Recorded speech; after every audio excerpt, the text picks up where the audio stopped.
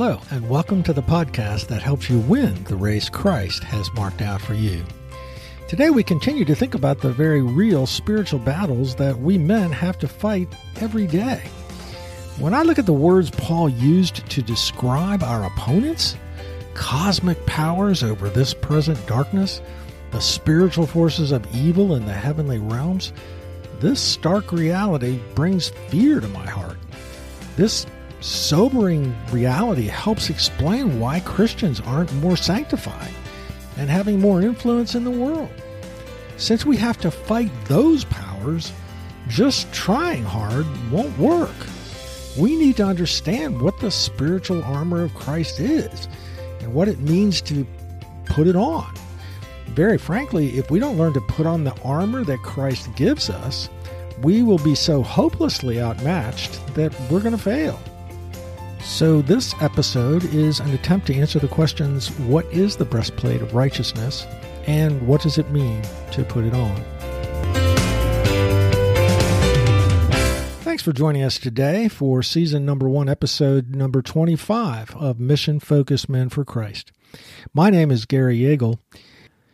May I ask a question? I guess speaking into a mic is rhetorical, but what is your gut response to the word righteous? What comes to mind when you hear Bill is consumed with being righteous, or Sally is focused on her own righteousness? Often this word is not appealing to us at all. The reason is that it has many very unfortunate, very mistaken connotations. Let's try to distinguish the rich biblical meaning of this word from our sadly mistaken default ideas. First, the biblical concept of righteousness does not at all imply self-righteousness. The Greek word dikaiosune means that which conforms to the moral will of God. This word does not carry with it in any way the idea that this righteousness is earned, that it reflects an overestimation of one's own righteousness, or that this righteousness is in any way a basis for self-justification. Second, dikaiosune, the word for righteousness, is not used in the Bible primarily to describe the imputed righteousness of Christ to us. Rather, its more common use is a call to righteousness of character. It is true that we are justified by grace through faith alone. In response to faith, as a one-time act of grace, Christ has declared us legally righteous. The law has no claim against us to condemn us for our sin. But the term righteousness has a much richer meaning in Scripture than just justification, a one-time act. Believers are urged to continually seek the righteousness of God.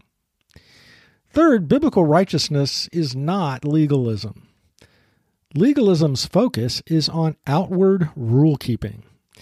It loads its proponents down with extreme application of the law, which its advocates make binding. Here's an example. No one should send their kids to public school. Or everyone should keep the Sabbath the way we do. Jesus said, "Woe to you, scribes and Pharisees, hypocrites, for you tithe mint and dill and cumin, and have neglected the weightier matters of the law, justice and mercy and faithfulness." Their external self-righteousness, their nitpicking over application, was never real righteousness at all. Fourth, righteousness is not moralism. Moralism is obeying the moral law as a bargaining chip with God.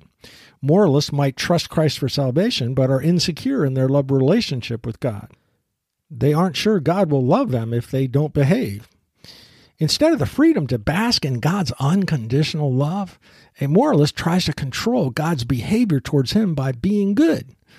Their obedience to God empowers them to demand that God bless them in the ways they expect blessing. And when God doesn't do that, their faith is shattered. Meanwhile, the moral law oppresses them because they have to keep it for God to love them. However, as Steve Brown says, only those who know God will love them, even if they never get better, will ever get any better. When they understand God's unconditional love, they will love the moral law and pursue true righteousness with all their hearts.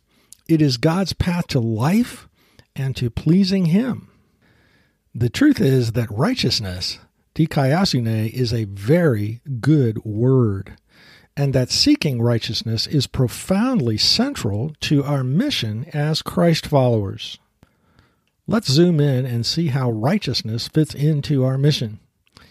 First, seeking righteousness is to be our highest priority. Jesus said, "Therefore do not be anxious, saying, 'What shall we eat?' or 'What shall we drink?' or 'What shall we wear?' For the Gentiles seek after those things, and your heavenly Father knows that you need them. But seek first the kingdom of God and His righteousness, and all these things will be added to you." Christ's mission was to invade Adam's kingdom, overthrow its invaders, Satan, sin, and death, and begin to fix everything broken by sin. Jesus is making everything right, that is, free from sin. If we think that pursuing righteousness means keeping a bunch of legalistic rules, we have missed the concept of righteousness, which comes from rightness.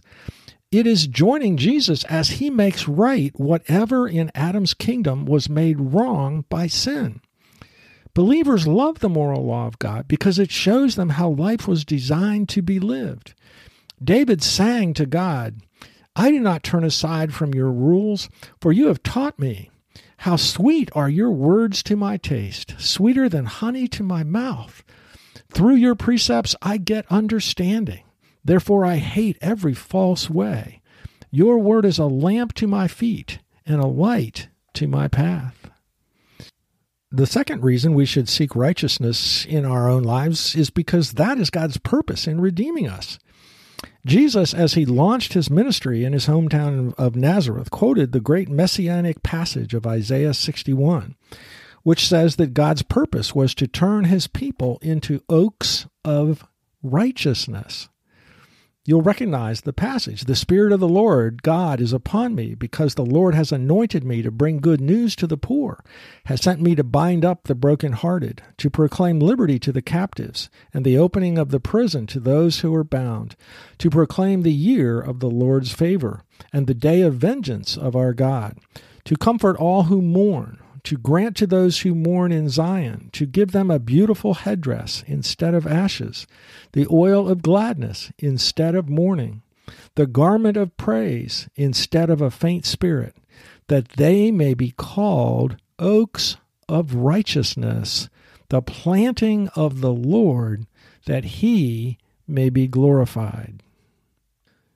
The third reason that we should pursue righteousness is that the fourth beatitude, which shows us the character of Christ, calls us to hunger and thirst for righteousness.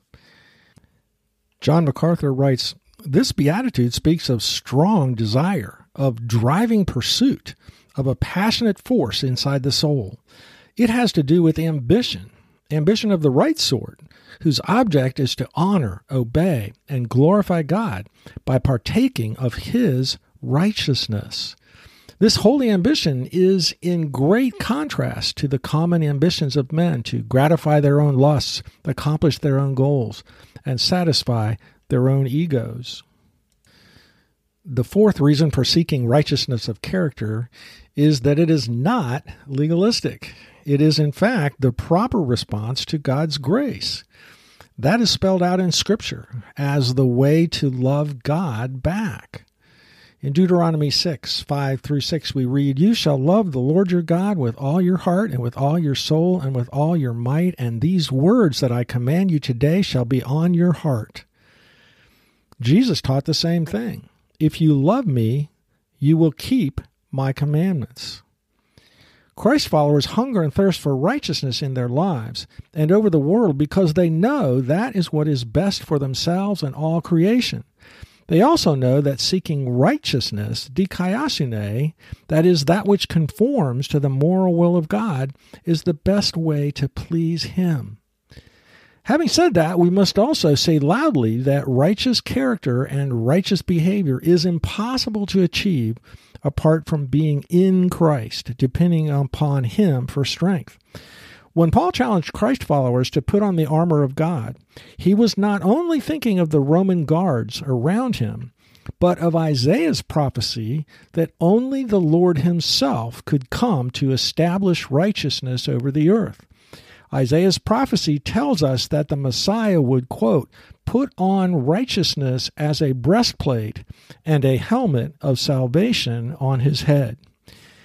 We are to passionately pursue righteousness in our character and rightness for the things broken by the reign of sin.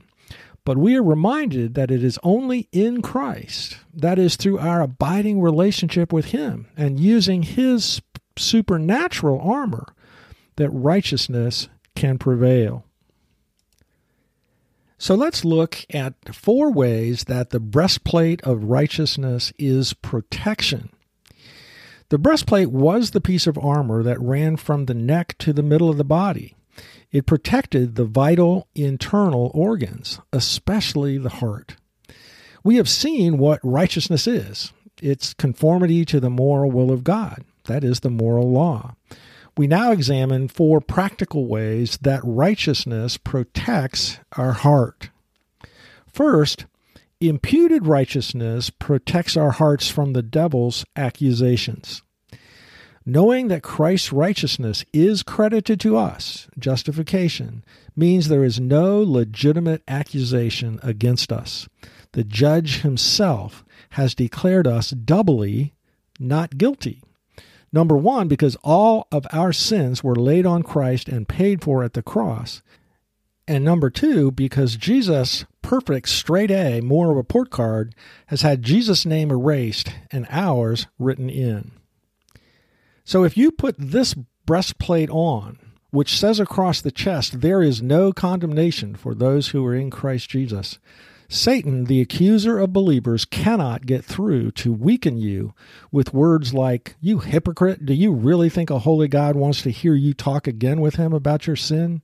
Or, "If you were really sorry, you wouldn't commit that sin again." Or, "How dare you try to be the spiritual leader of your home? If your family knew your thought life, they would never want to follow you." Putting on the breastplate of righteousness means reminding ourselves that we are declared righteous by the judge himself. Number 2, righteous character protects us from harm. Proverbs 13:6 says, "Righteousness guards the one whose way is blameless, but wickedness subverts the sinner." Or Proverbs 21:21, "He who pursues righteousness and loyalty finds life, righteousness, and honor." Or Proverbs 12:28, "In the path of righteousness is life, and in its pathway there is no death." God is not a pragmatist. The ends do not justify the means. Often we are tempted to fulfill a legitimate goal the wrong way.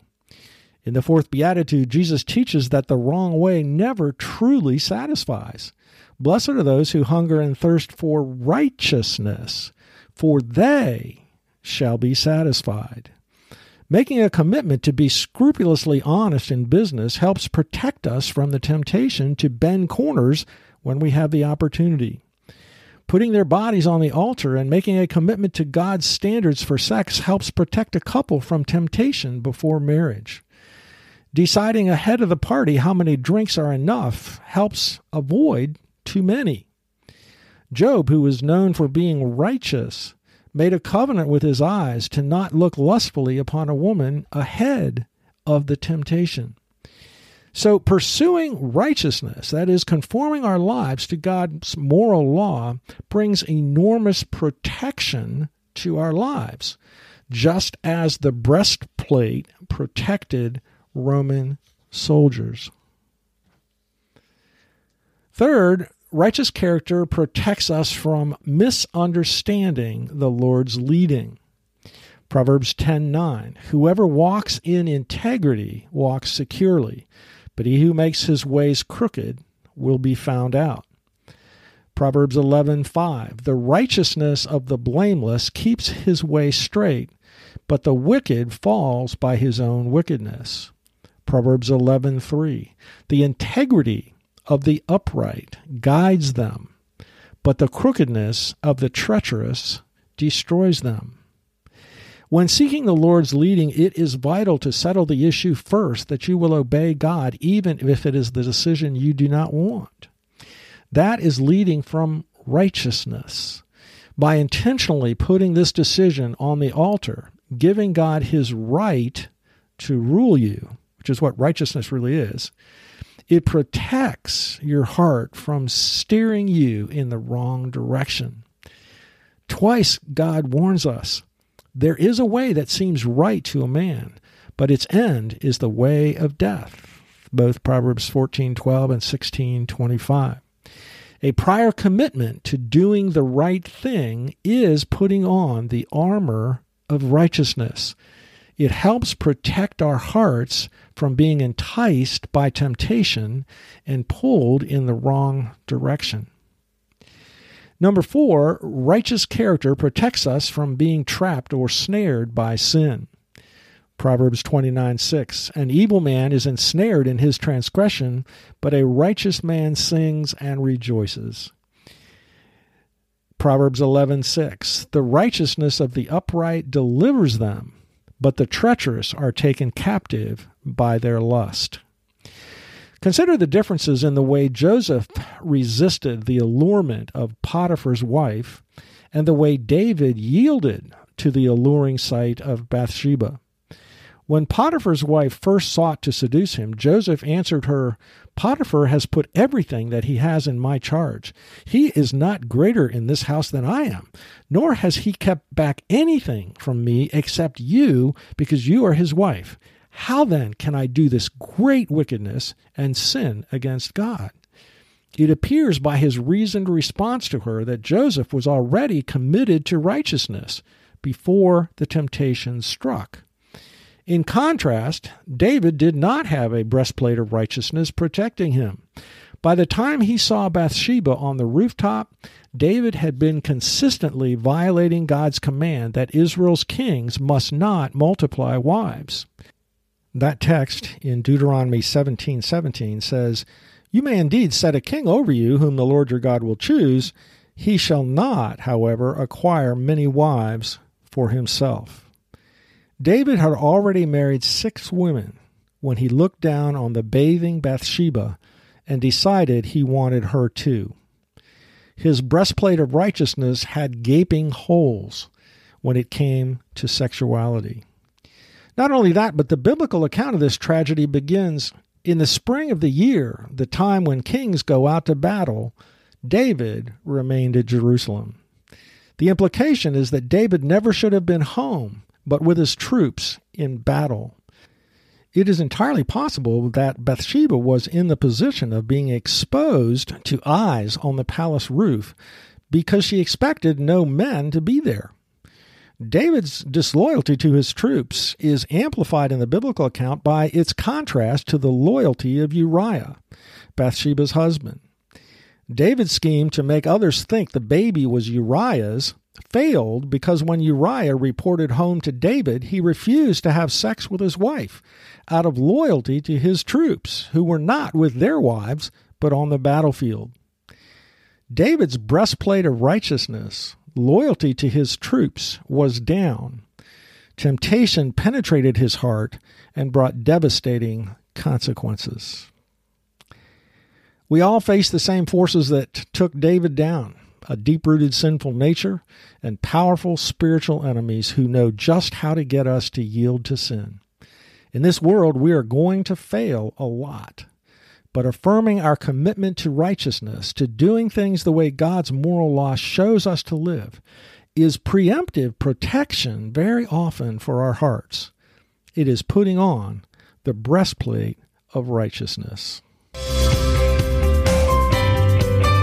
To summarize this episode, it's sad that in today's world, righteousness is understood to mean self-righteousness, works righteousness, or legalism.